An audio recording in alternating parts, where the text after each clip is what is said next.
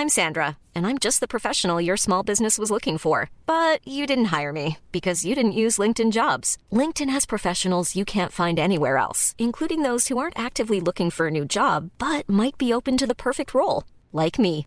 In a given month, over 70% of LinkedIn users don't visit other leading job sites. So if you're not looking on LinkedIn, you'll miss out on great candidates like Sandra. Start hiring professionals like a professional. Post your free job on linkedin.com/people today.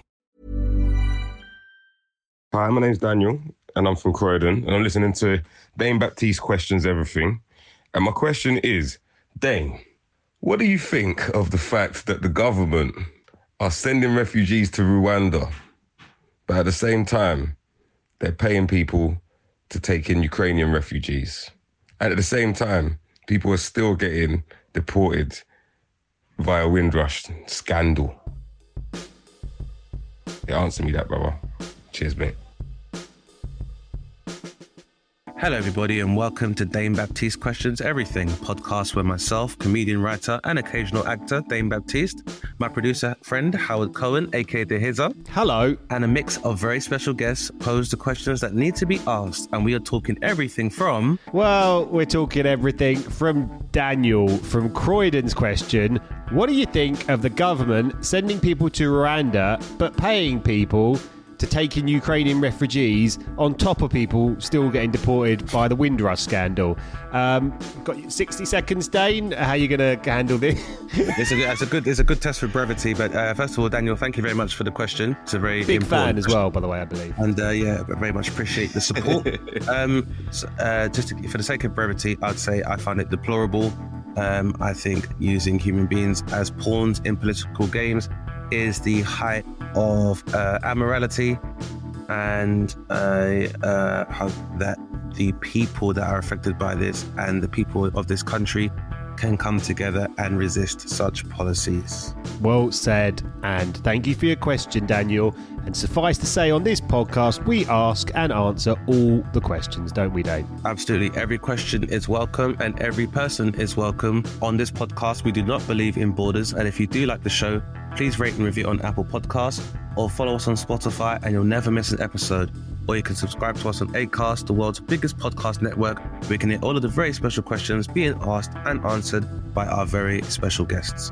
With that being said, on today's show is a British comedian, TV and radio presenter. He is 1/3 of the trio on BBC Radio 1's weekday mid-morning show. Since starting out in the industry, he is best known as the team captain on BBC Three's panel show Sweat the Small Stuff, and also co-presented the 2015 series of The Extra Factor on ITV2 alongside Rochelle Humes. He has since gone on to host Lego Masters and now hosts his own podcast. But most importantly, he is a good man with a good soul and a wonderful smile and just a generally nice guy. Please welcome to the podcast, Mr. Melvin Odoom.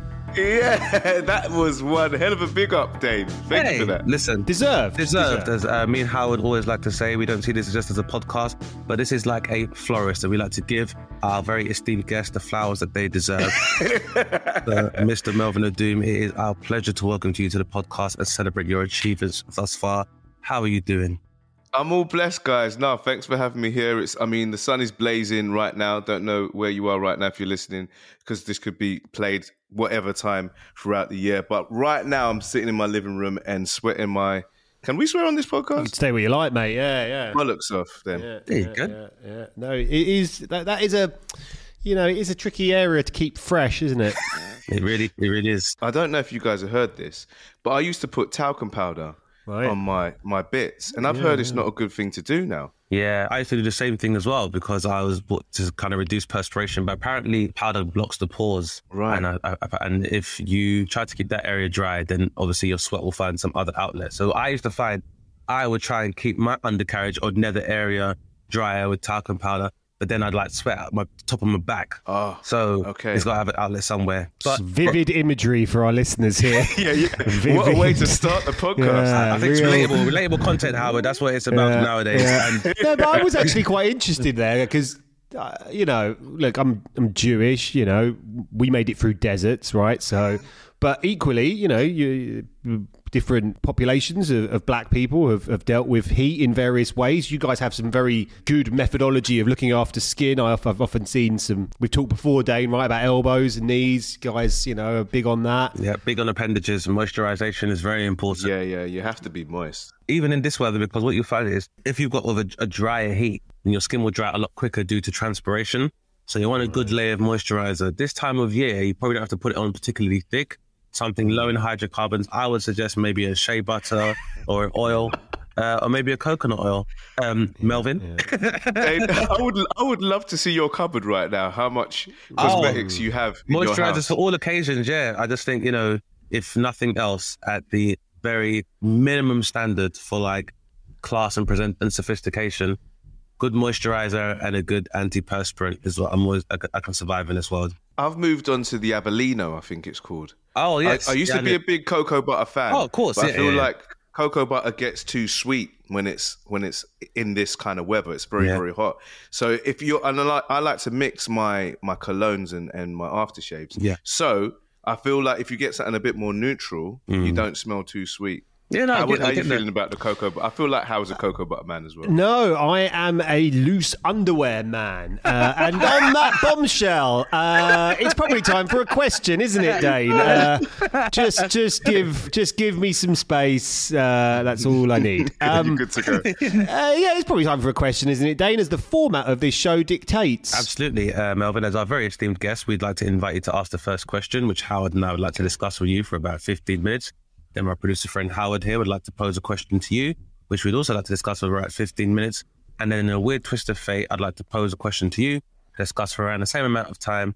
And then if it would please you to tell our listeners about your good works, past, present and future, then we all go on to live our individual lives, irrespective of what moisturizer or undercarriage kind of garments we choose. Yeah, we might get together and talk about it again, but yeah. I think there's a lot to unpack there, Howard, and a lot of space too, according to you. But until that time, Melvin, the floor is yours to ask the first question. I've just started my own podcast this year called Melvin Meets His Match, where I get like my celeb mates to come on and give me some dating advice, because generally I'm quite rubbish at dating. So a question that kind of keeps coming up at the moment is, should a man pay for the first date? Because, like, for me personally, if I take someone out, I generally, whether they've asked me out or instigated it, or I ask out the person, I always pay for the date, because I just want that person to have the best time ever. However, I just don't know if that's a fair thing to do. We're living in a time now where, we're really pushing equality and equal rights. So if you're taking someone out on a date, or they're taking you out on a date, surely you should be able to split it. What are your views? A good question. An interesting question, and I think a topic that comes up very frequently nowadays within the digital landscape when people are discussing dating and the like. You know what, Melvin? You probably have come to the right place, because if there's one person who knows about the dating landscape, it is the Hizzer right here. Tell him, Howard, how you met your wife. Well, I have completed the game of dating, the game of love. I have fought the last boss off, and Bowser. My wife's not like Bowser anyway, I must stress. Definitely a Princess Peach there, Tara. Yeah, sorry. I fought off Bowser to get to Princess Peach. And I often think about, my behaviour on that first time of meeting her, and how interestingly I was pissed off by a really bad date. 78 dates. I went on 78 internet dates to find my wife. And 78? Yeah, I mean, people say that like it's a lot, but like... It is a lot. How many days did you go to school to like get, really like... Do you know what? It's not the amount that surprises me. It's the fact that you counted how many. Well, I work in comedy, so you got to write this shit down, haven't you? There's a book set in the works detailing Howard's dating experience. Did I ever tell you, Dane, that I wrote a little thing about each person, and then actually once I'd committed to my wife, showed her what I'd written about all these other women, and she went, "This is terrible. Don't show this to anyone. Nobody should ever." And I wasn't really abusive or anything. I was just kind of charting what went wrong with each date. There was a lot of things that went wrong. Some of them were my fault. as well. You Ross Gellered it, basically. I think the worst one I ever did was I was in a bad place after a little relationship, and I went for this date with this woman, and look, she's I think I've got a petite wife. This is a little bit more than petite, Right, okay. and I was like, oh, this is a bit. I'm not sure this is gonna. I don't know. Anyway, I wasn't like feeling it, and then I kind of went to roll up a cigarette, and I didn't realise at the time that the weed I'd been smoking had largely spilt into my tobacco, and ended up blazing a joint in the middle of this beer garden on this first date, and obviously then was kind of stoned, and that was really a bad one, went really badly. Bad one or bad weed? Bad one, and I actually still kissed her at the end, so it wasn't that bad. It doesn't sound like a terrible... It sounded like a date that went slightly wrong, but it doesn't sound terrible. Yeah. I mean, you had 78 dates, Howard. Yeah. Did you pay for each one of those dates? That's the question. No, but often I think I would... It's tricky, isn't it? Because what are we talking about? Food or drink? And if it's drink, I think it's a very nice thing to say, I'm getting the first drink, because the reality is we may not make it to a second one. And if we do make it to the second one, if she then goes, oh, I'll get these, then you're like, that's nice. Yeah, good, fine. You get these. That feels like we're having a shared good time, if you see what I mean by that point. Okay. So for the ones that you didn't pay, did you feel like you were judged for not paying? Yes. See what I'm saying? And this is the did. thing. So in my experience, it's just best to always pay. But why is that the situation? And then this goes on to the next question. I spoke to someone the other day, and they said to me, a guy should always select the location as well. So I feel like there's a lot of pressure as a man. If you're courting, to make all of the decisions, to pay for the bill, to select the location, to even instigate the date in the first place. But why is that? That's the question. I want to say as well to listeners as well that obviously Melvin is a heterosexual man, so we're discussing that particular paradigm. Although, however, yep. Go ahead, Melvin. I want to jump in. So I spoke to an amazing influencer called Florence Given, who is bi, and I asked her, and the question came up again, and she said, if she is interacting with a female, it's pretty much balanced who decides who pays and the location and stuff like that. However, if a guy asks her out, she still expects him to pay. And she's bi. So, and obviously I can't speak for the LGBTQ plus community, but I can only speak from my perspective. But generally speaking, a guy will always have to pay. Yeah. So, and that's, I mean, I feel like, do you think there's some traditional element to it as to why that still happens? So, because I imagine that it's a demonstration of maybe chivalry or being like, I guess, a gentleman within dating. The idea is that you are initiating courtship because I guess historically men would initiate a coupling either by like asking a woman out on a date and then, asking to be in a long-term relationship, whereas it should be at the consent or at the discernment of women if that ends with sexual congress, I suppose is the traditional model that most of us hear about. That's the one that's shown to us in romance a lot of the time as well. Yes, I guess you make a lot of decisions. So, and there was probably a point in time where obviously I guess men would have been making more than women and had more access to money, and so maybe that would have been some of the reasons. Completely agree with you, Dane. But a lot of traditional values have dissolved and changed and evolved throughout the years. So why has this particular one still remained? I think it's a good question. It's quite interesting. I'll tell you why it is. It's because men are too polite to say, and women are still happy to get the free food and drink. Yeah, any human being, irrespective of your equipment, if you're getting a free meal, why would you rock that particular boat? Yeah, that's a good point. Howard's exactly right. I didn't want to be the one to say it. Yeah, I'm married now, so it's married now, so it's fine. And yeah, people don't even see him as a man anymore, Melvin. It's fine, whatever. Howard can say what he wants. It's just a man. He don't know shit. You know what? I want to make it clear to all women: if this role was reversed, I'm all about the free food and drink. So it's absolutely fine. It's actually my favorite type of cuisine. Is free. It's like for me, it's like Thai food and Pan Asian or like Nikkei, and then free is like right there. Yeah. Isn't it annoying when you go out for dinner and someone tells you after you've ordered that they're paying, and you're like, oh, I wish I'd known because I didn't want to. That £40. Very rarely does that happen to me. That someone goes, I'm paying, by the way. The only person that does that to me, and you're right, Howard, he always does it right at the end after you've ordered, is my agent. Like, he'll be like, let's meet for lunch. Right. And then once I've ordered, he'll be like, oh, don't worry, I've got this. He's a smart man. He knows when to kind of opt in for the paying of the bill. Which, I mean, and that might be one way to remedy it, is that if you are also tasked with the decision of working out where you're eating, then, I mean, you can always pick a more cost-effective place to go. But that's true. Yeah. But for me, suppose they are pros. But you know, it is with me, Melvin. Yeah, one of the reasons why I'm always willing to pay on a first date, especially, and a lot of the time I tend to pay on a date. The main reason for me is because I like eating, and I don't want anybody else's platitudes or fears or angst to interfere with that process. So when I take somebody out, I'm not just taking them out to eat. I'm eating as well. So I always wanted to be an experience for me, so that even if the date went badly, I could be like, you know what, I had a nice meal. Yeah. No, and I had company. That makes sense. I had company, and there is a element of maybe control that I exert, and it's not the control to say like this person has to come with me and eat what I say. It's more the fact that if the date was going badly, I could always say, I'm just gonna get the check. And then I can and I can leave when I want to leave if it's going badly, and not having this awkwardness of not being able to leave because we're like, well, do you want to pay or do you want to? So I always cover that as well. And for me, I guess the main reason is that, like, I guess it's a question of in a lot of the cases when I've dated somebody prior to being in a relationship, I probably was making more money than that person at the time.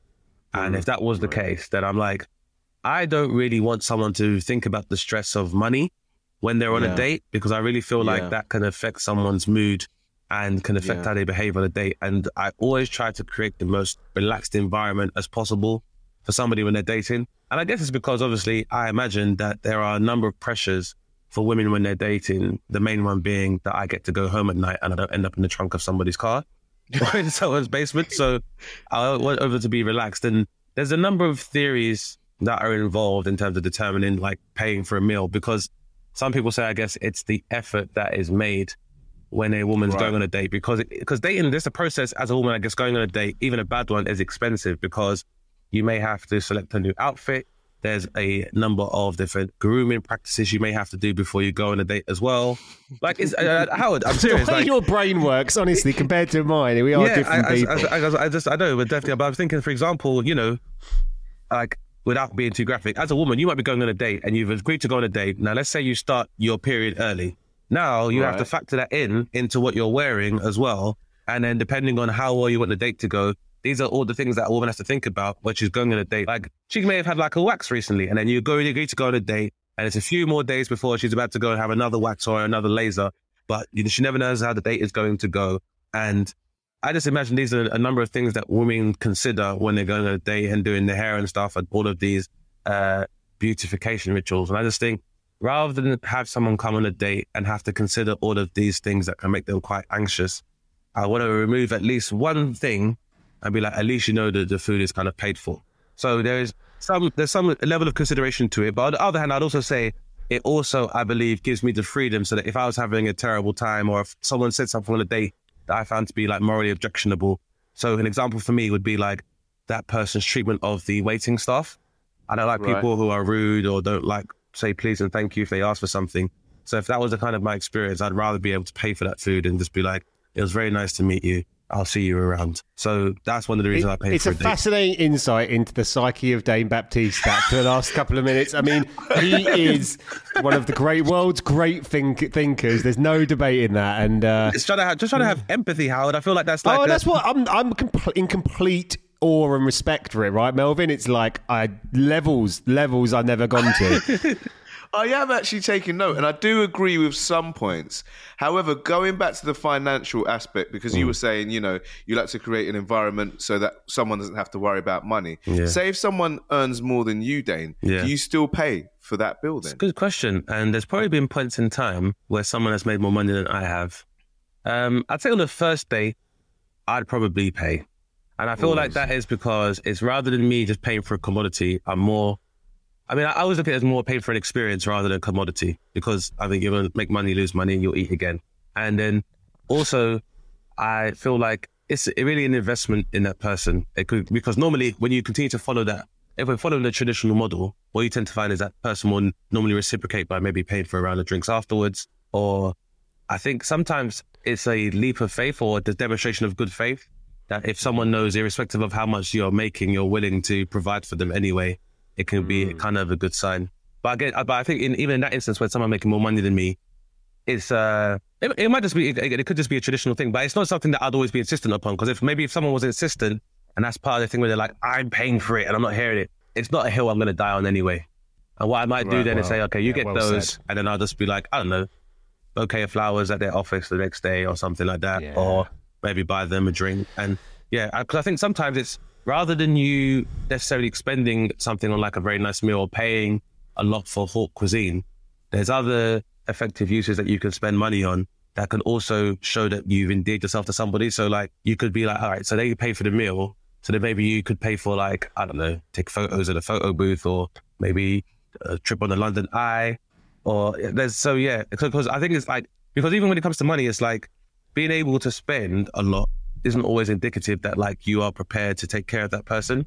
So I think it's sometimes, so for example, if you find a really good restaurant that not a lot of people know about, and it's not necessarily that expensive, that is more the demonstration of your value, rather than the fact that I can pay for a good meal. It's the fact that you've picked a good place, and it's a place that is based on, maybe you've spoke to someone and you've had a conversation maybe about their ethnic origin, so you've taken them to a cuisine which is like nostalgic for them or reminds them of where they're from, or you've taken them somewhere it's like, I heard you liked so-and-so when you was a kid, so this is a place that makes the same kind of food. So I guess I'll pay for it, but it's more about the use of resources to show that person's value. So I think sometimes people do that by saying, I'll pay for the meal to show your value of your company. But instead of that, it's, you don't necessarily, I don't think you always just have to pay for the meal, but you should always take the initiative to use whatever resource to show that person's value. How's that helped you out, Melvin? Any good? Done a good job of answering this question? I think the advice from both of you has been sufficient, and I definitely see points on both sides. Howard, although you've clocked relationships, you actually didn't say what you did to court your missus, whether you actually paid for that first date. Weirdly, it was a very simple date of just, you know what? It was just a cup, a drink, and a bit of hummus at a bar, and it was nothing. It was. And an interesting thing here, I'd had a terrible couple of dates before that, and met my wife outside Liberties. She had her hair tied up, and then we walked to the place, which isn't there anymore, in Soho. Sat down, and I was like, "This is okay." And then I thought she seemed nice and everything. She's posh, Melvin. I'm from East London, so I'm instantly on the back foot. Sorry about that. It's difficult, you know. And then she put her hair down. And I was like, oh, wow, this woman's beautiful.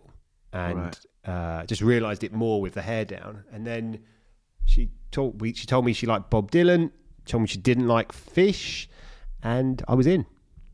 And that was it. And within, you know, it's interesting, you know, I think I've said this before on this show, so sorry to people I've repeated this to, but over that course of that first year, I would suggest that the deal was never done. Like, we had moments of great, you know, peak in our courting process, but I still think it was on the cusp. And at some point, I won her over to a level that I had already been won over to. So that's kind of an interesting thing, because now I was just, my wife, you know, would struggle to find her trainers without me. And every bin would be overflowing for weeks in the house. Like, I needed her and wanted her, and could see that this was someone I think I could be with. And I don't think she saw it at the same level as me until quite later on. And then weirdly, this is what you need to aim for, right? I was literally on the beach with her, just in England, and we just finished this cycle, and she got off, and she hadn't said I love you once in that first year or so.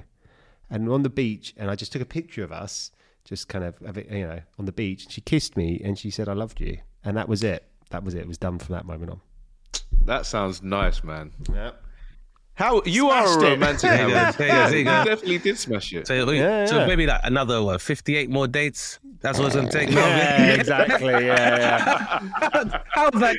And everything just fell into place perfectly one day at the beach after 78 previous disasters. That's it. How you got to call for that shit to get the redemption. So listeners, if you need any dating advice, Dane and Howard's Love Shack is here.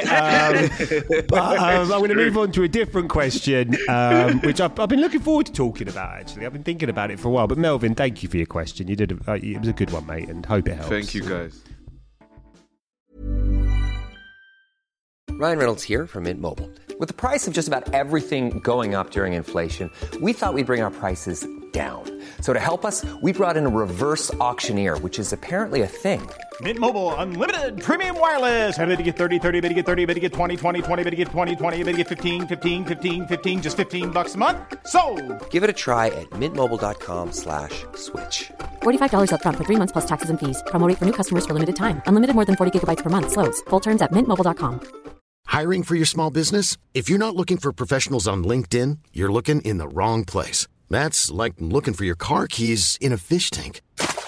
LinkedIn helps you hire professionals you can't find anywhere else, even those who aren't actively searching for a new job but might be open to the perfect role. In a given month, over 70% of LinkedIn users don't even visit other leading job sites. So start looking in the right place. With LinkedIn, you can hire professionals like a professional. Post your free job on linkedin.com/people today.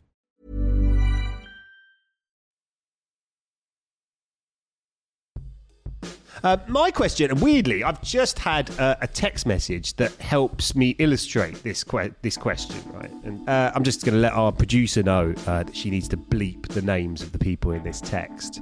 And I'm just going to read the text to you. It says, Howard, it's here. I have a small favour to ask you. My daughter is having a do to celebrate her birthday. I want to say a few words. I need a couple of jokes. Not crude or rude, but clever. Could you provide me with some? Hope to see you soon. Thanks in anticipation. My question before I got that text, weirdly, is do you guys ever find it hard to be taken seriously? Because I feel in my life, I am in a constant battle to be taken seriously. One of the reasons being, I think my voice sounds sarcastic a lot of the time. I think people might think I'm being sarcastic. I'm also like a creative bloke. So like creative people like ramble nonsense, right? A lot of people I work with over the years, I've realised, thought I was on a lot of cocaine. I've never done any cocaine ever. I've never even done a line. And it just makes me think over the years, I've just got to a point now where I suppose I do consider my life like not a disaster zone and generally quite happy with it. But I still question whether people take me seriously or not. Do you have trouble being taken seriously, Melvin? Howard, it's so funny you mentioned this because a few years ago, my cousin had a baby, my amazing cousin Leon. Big up Leon. And he was like, big up Leon. That's Leon. And he was like, Melvin, I want you to come to the church and do a reading. And generally, because I'm like the broadcaster in the family, I've always got to do the speeches. I've always got to be the MC. Dane, Howard, I'm sure you guys are the same in your families as well. So he was like, you need to do a reading at the church in front of the whole family and then say a few words as well if you can. With me, if people aren't laughing at something, I feel really awkward just saying stuff because I think it becomes boring. So I kind of did it in the style of, do you know, like Coming to America, like the preacher, the MC, the preacher. What a thank God. Coming to America. So I was really exactly like that, like sexual chocolate, that kind of vibe. And all my cousins were laughing, and like my sister was there, and literally everyone was laughing, bar the priest.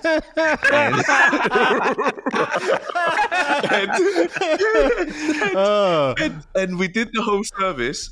And the priest told my cousin Leon off. Like, who did you get to do the speech? It was really disrespectful. And then my cousin he had a go at me without having a go at me. And so I was like, I felt really bad because I felt like I ruined the christening on that day. So I've always in this really weird position where I have to be like the MC and the person doing the speeches. But if I inject humor, I kind of get told off for it sometimes. And there was another time at my school where we did this massive initiative to get like everyone these half-price bus passes, and the mayor came to award us. And again, like everyone was watching The Fresh Prince of Bel-Air at that time, and the mayor came down onto stage to award me, and I did that Will Smith and Jazz. Lovely, great, I love it. Yeah. And all the kids were laughing. Everyone was like clapping. They thought it was hilarious. I thought I made everyone smile. And you know, when you work in comedy, your healing is making people laugh. Yeah, you guys know absolutely. That, right? And then again, the teacher who I loved, the teacher that inspired me, the guy that made me do sociology, pulled me to the side. Was like, Melvin, that was really disrespectful what you did there. Never do anything like that again. And so I've always had these little internal battles when I'm asked to do stuff like that, whether I should try and inject humor or whether I should be serious. I'm always questioning it. And I think sometimes it could be quite damaging. Because when I did Sweat the Small Stuff, I remember like, Dane, you did that so many times. Yeah.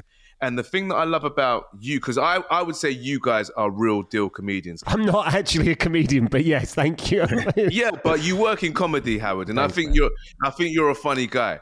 And I think when you work in comedy, and I think you're a comedian or you do stand up, you never hold back. If something funny pops into your head, you just say it.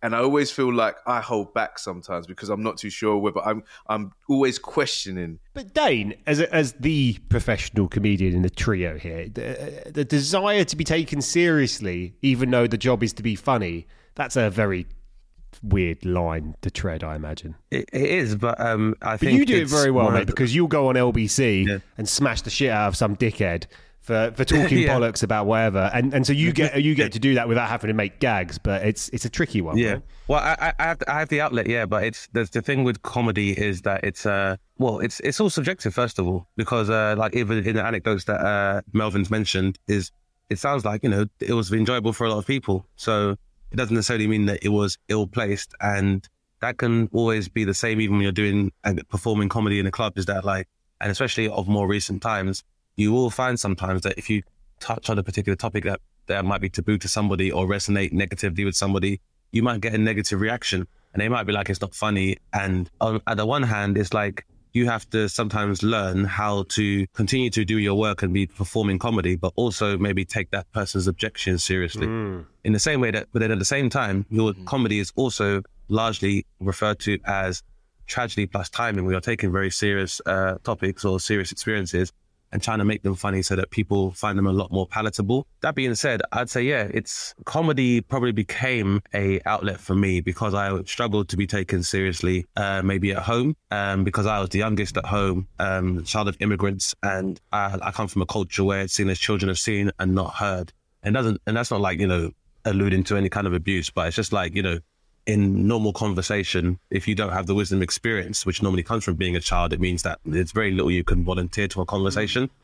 I always obviously listened a lot of the time when older people were speaking, and when they would say something I thought was relevant or something that piqued my interest, I'd want to get involved and learn more about the conversation.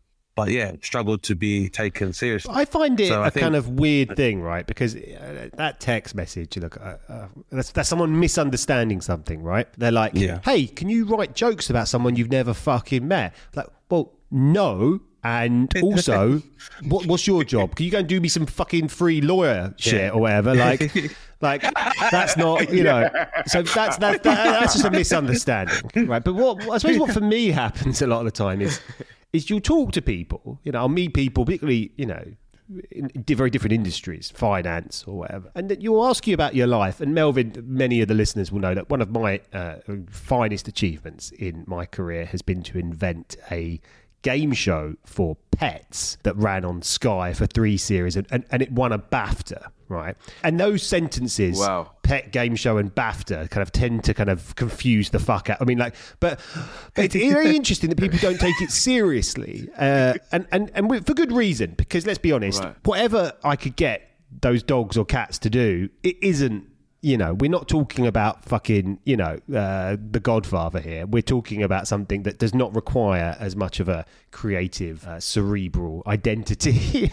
But I still took it really seriously. And the question that I would think in my head when I get into those scenarios is, well, we clearly take different things seriously. But that's what comes up, right, Dane? Like, you find yourself in scenarios where It's all subjective. We just have different priorities. Like, and you know, there were times in my life during this long process of getting this game show away where people were kind of telling me to stop, including my boss, and I was just like, no, like this cat playing this game is going to be TV gold, and I'm not going to stop. Yeah. Imagine hearing someone say that, and then Howard replies to me in a boardroom, and there he goes. Well, that's what's so weird, because you know you take it seriously, and in the end, the show, you know, I mean, it wouldn't have made millions, but it wouldn't have made short millions. It wouldn't have been that far off, if I'm honest with you. And you're going to think to yourself, well, who's to tell you what to take seriously? Who's to tell you what is being serious? Yeah. It's all subjective, yeah, and that's the point exactly, Howard. Like, so I've probably struggled at times to be taken seriously, but I guess it's always come down to me wondering, how seriously do I need to take that? Because I remember I saw an episode of South Park, which kind of gave me a lot of clarification, where they were talking about like comedy awards. Right. And basically the subtext of the whole episode, just to give you an idea, was basically saying that comedians shouldn't take themselves too seriously anyway. Right. So there are times sometimes I feel like where maybe I might feel like my achievements have been downplayed, or I might feel I've been underestimated, or even like, you know, reviews from critics have kind of like either tried to reduce the work I've done or misinterpreted a joke I've told. And so initially you might worry because you think, oh, people aren't respecting me and they don't think I'm funny, or they're lying about stuff, and I know that I had a good set. And I always use it as a grounding exercise to remember you're a comedian. So almost philosophically and existentially, you're not supposed to take any of this shit too seriously. But sometimes comedians can be the most serious people in the world. Mate, how do you think we end up with this podcast? Exactly, yeah. Exactly. But the main thing is that you have to know that yourself. So it has to be, especially because comedy, so much of it is you really about honing the ability to take even the most serious subjects and make them funny. You've got to, I guess, the way I remedy not being taken seriously is, I guess, having to know esoterically that there's a lot more serious things out there, or what belies behind your comedy is much more serious stuff. That's why the Jews, right, Dane? That's why we can only... If you dig into the Jews, like, I mean, I'd love someone to really go and... I haven't got the time, but if you go and really dig in on the Jewish people, it is a fascinating thing where you're like, go to any of our many selection of miserable festivals, and you'll just find pockets of people just laughing, and because I know there's a desperation in the Jewish people to find a way to see through the bleakness, and that's why that's the origin of even stand-up comedy and comedy itself, like a large at the quantum of it. Like, but you guys have been to funerals, right? You guys have been to funerals. The best funerals you've been to, right, are the ones where you had a really good time with the people that were there, right? Well, I'm from Ghanaian community, so in Ghanaian culture, funerals are completely different to the Western world. It's if the person dies kind of like from natural causes and they've had a relatively good life, then it's a celebration of that life. You know, I was lucky enough to go to my grandmother's funeral in Ghana, and it was a 3-day affair, Howard, where you fly to Ghana, you have a morning ceremony, then you have a church service which will last about 3 hours, and then the next day you have a massive party at the house with food and drink and a live band and dancers and stuff. So I've always been taught that, you know, it's a celebration of life, and you're remembering all the greatness of that person. Obviously, there's people mourning hard, and that is your day to get all of that emotion out. Like, and that's what I really love. Like my mum, she would cry if she was upset about something. She would cry about it, and you should release that emotion. And I think sometimes in certain parts of the world, we hold that emotion in. And I think that's where the issue kind of lies. And I think that's why comedy is such a healing kind of like medium for so many people, because in that darkness, you're finding the light.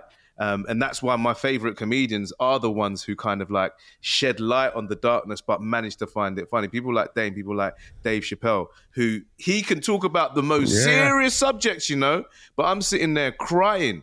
And for me, that is an absolute talent. That is the pinnacle of comedy for me. Yeah, it was why it's the best medicine. So I guess the short answer to the question, Howard, is that I used to worry about being taken seriously until I was able to discover comedy. So comedy has helped me to for people to take me more seriously, because I think having that gift and being able to disseminate it in terms of for example, having the gift of helping someone else to find that catharsis and find the funny in a tragedy is a much more relevant gift and a much more useful gift to people than able to take something seriously. So like, rather than if someone comes to me with a serious problem, rather than just being able to commiserate with them or to kind of like unpack that trauma with them, the gift of being able to make someone laugh when they're dealing with something that's more of an existential crisis or a trauma is a much more useful gift. So yeah. Well said. And whilst we've been going through this whole thing, there's a cardboard cutout of Mark Wright behind me for something I'm working on. So that's been almost kind of emphasising the point here, really, in some ways. Well, I suppose in summary, why so serious? Exactly. But Dane, over to you, mate, for the final question of what has been a beautiful episode. Beautiful is the right adjective to use, and it's no surprise at all, Melvin. I think just in discussions of your experiences with your family and with love, I think you've proven very easily what I said to you is that you are one of the nicest guys I've met throughout my time in comedy. And so I want to keep my question relatively simple. Obviously, you've just discussed your dating activity, and I just want you to tell the viewers, and I hope it will help you as well, and give us more of an insight. Let's say somebody did have a blank check, unlimited resources to provide Melvin with the perfect date. And I shouldn't say date, but I said day. So you meet this person, like you meet them. Wow. Then you meet them at Terminal 5 Heathrow for a whole day. Right. And basically, like, we're going to imagine you don't need to sleep or rest. So it's like 12, midnight. Right. And then from there until 12, 24 hours. And the goal is to give Melvin the best day of his life. What would that person that is a great question. From the beginning? It's a whole day. So for me to answer this, I want to quickly refer to one of my best dates in history. And for me, one of the best dates was just a date that never ended. So it started with drinks, and we just got on so well that it turned into dinner, and then from dinner we ended up at a club. And it was just like, you could just tell we just didn't want it to end. And I think the beauty of that day for me was the variety. So if I was to land at Heathrow, I would say, let's get tickets to go to somewhere like, I've never been to Paris before, never. I've driven through France, but I've never been to Paris. So let's go to Paris, and let's start by just checking out like a really cool like museum. Then we go for drinks, and then it will be dinner at like because I'm a foodie, I love my food. Then we hit the night spot, dancing all night, literally sweating, and then back home. For me, because I think it's got to be, variety is the key to... God knows what's planned when you get home, eh? So, well, you know how it's the Garden Banana is what's the plan.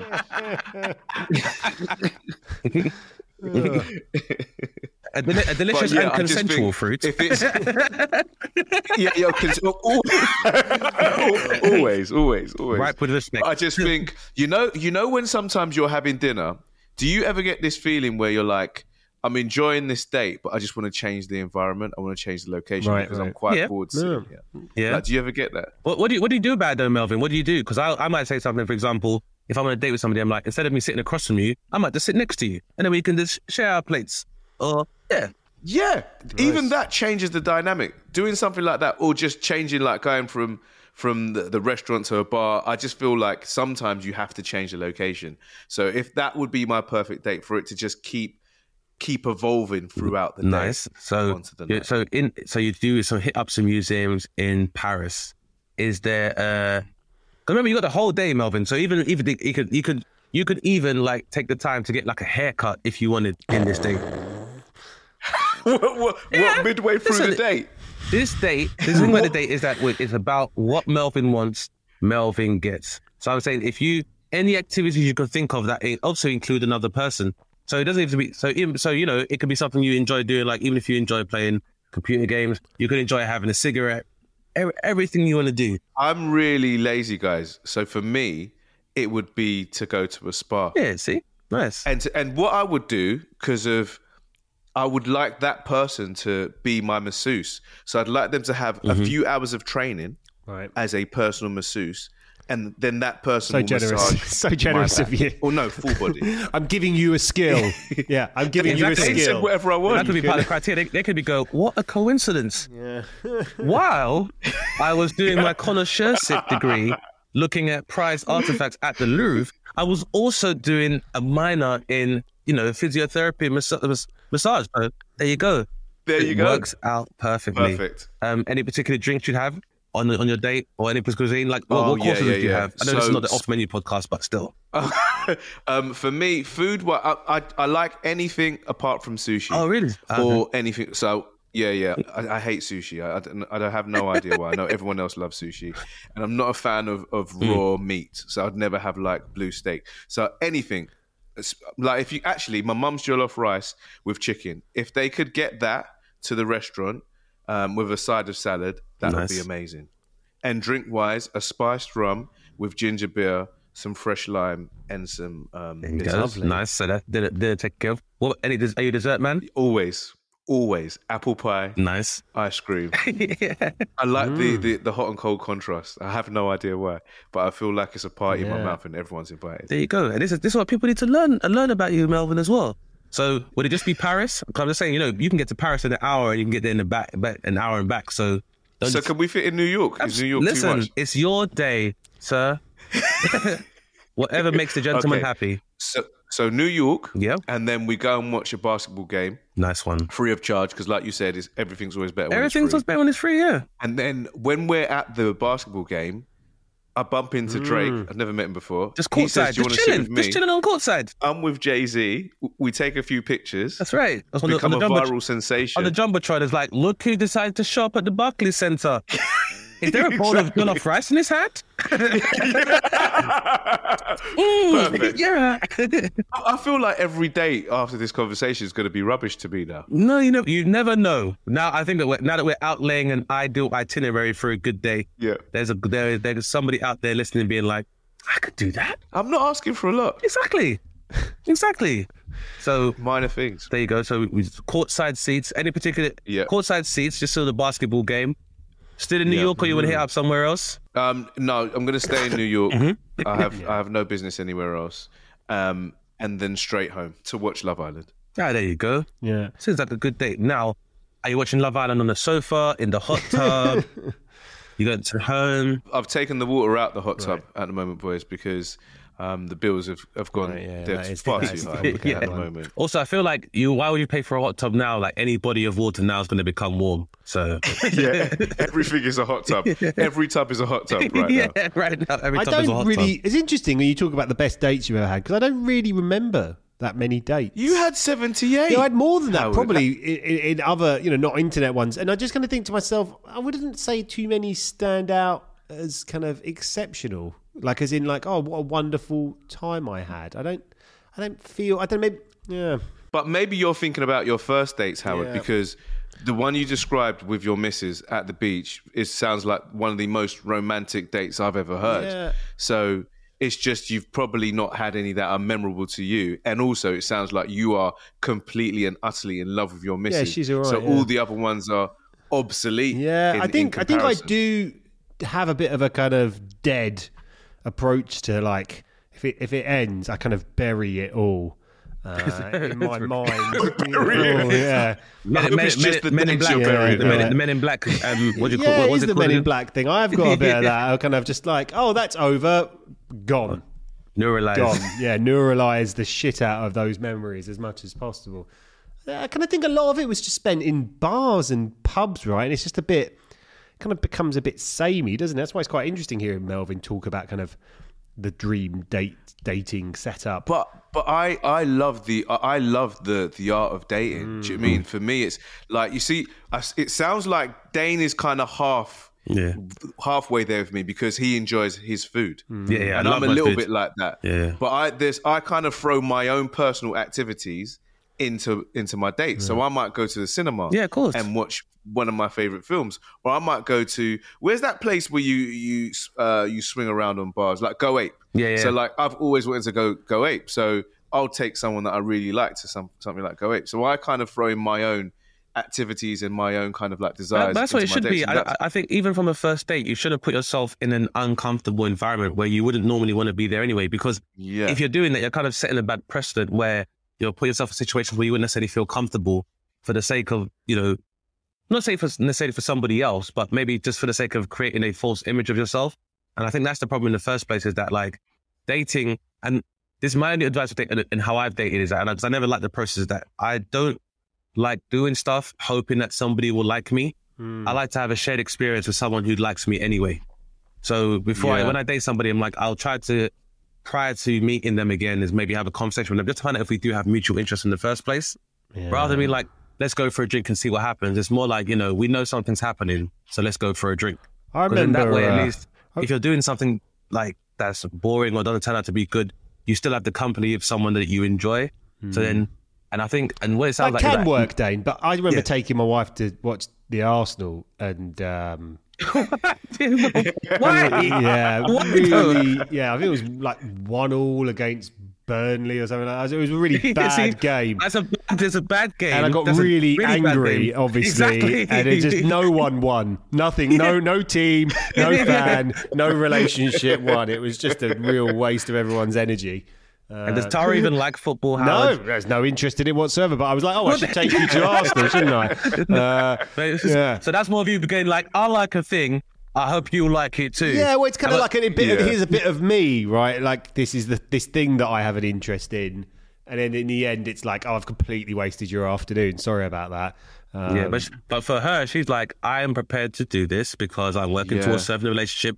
And if you enjoy it, I'm happy to be in the presence of you when you're enjoying something. But then that's her mentality behind it. But then obviously when you draw with fucking Burnley, it's really hard to remain upbeat after that, isn't it? That's when you're like, she's like, is there anything I can do? It's like, I don't know, I guess you can show me your boobies, but it's not terrible. But likewise, when Mr. fucking Bobbleton hasn't got anything to do in whatever period drama, it's not like I'm like, oh God, I can't wait to watch the next, what I mean? Like, it's like, there's no, I don't know what I'm talking about really, but but it is the art of the date, hey, the art of the date. The art of the date.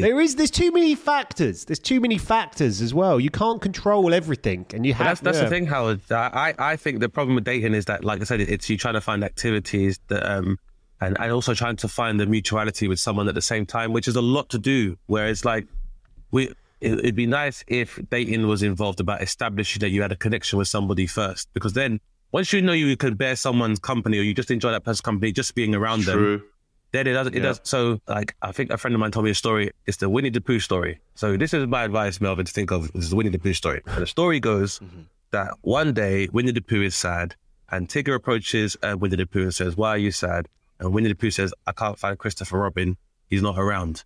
And Tigger goes, don't worry. If your friend's not around, I'll be your friend and we can do everything. We can run, we can go and jump, we can play, we can swim.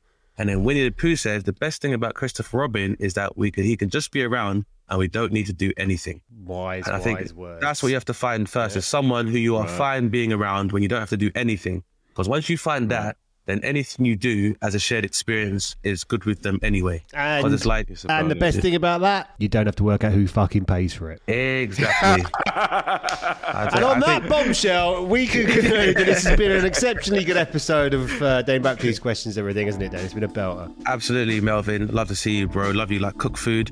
And on that note, until your next date with cooked food, please let our listeners know where they can find out about what you're up to, past, present, and future. You can catch me on Radio 1 with Ricky and Charlie, Mondays to Thursdays. Ricky and Charlie. From 10:30. Big up the guys each and every time. And also check out my podcast, Melvin Meets His Match, where you can hear about my dating dilemmas and disasters with my celeb mates. All right, well, we're ready on hand when you need us.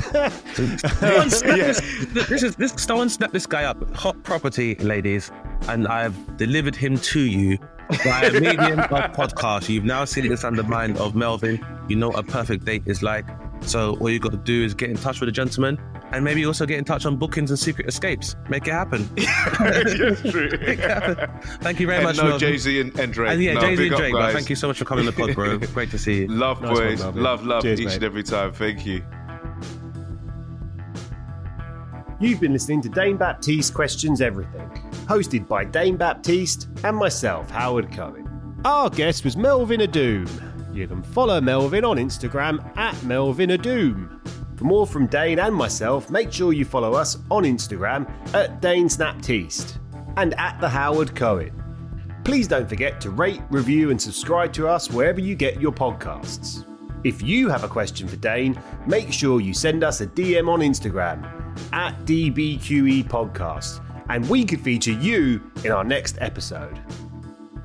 Thanks for listening, guys, and remember, question everything. Insanity Group. Planning for your next trip? Elevate your travel style with Quince. Quince has all the jet-setting essentials you'll want for your next getaway, like European linen, premium luggage options, buttery soft Italian leather bags, and so much more. And is all priced at 50 to 80% less than similar brands. Plus, Quince only works with factories that use safe and ethical manufacturing practices. Pack your bags with high-quality essentials you'll be wearing for vacations to come with Quince. Go to quince.com/pack for free shipping and 365-day returns.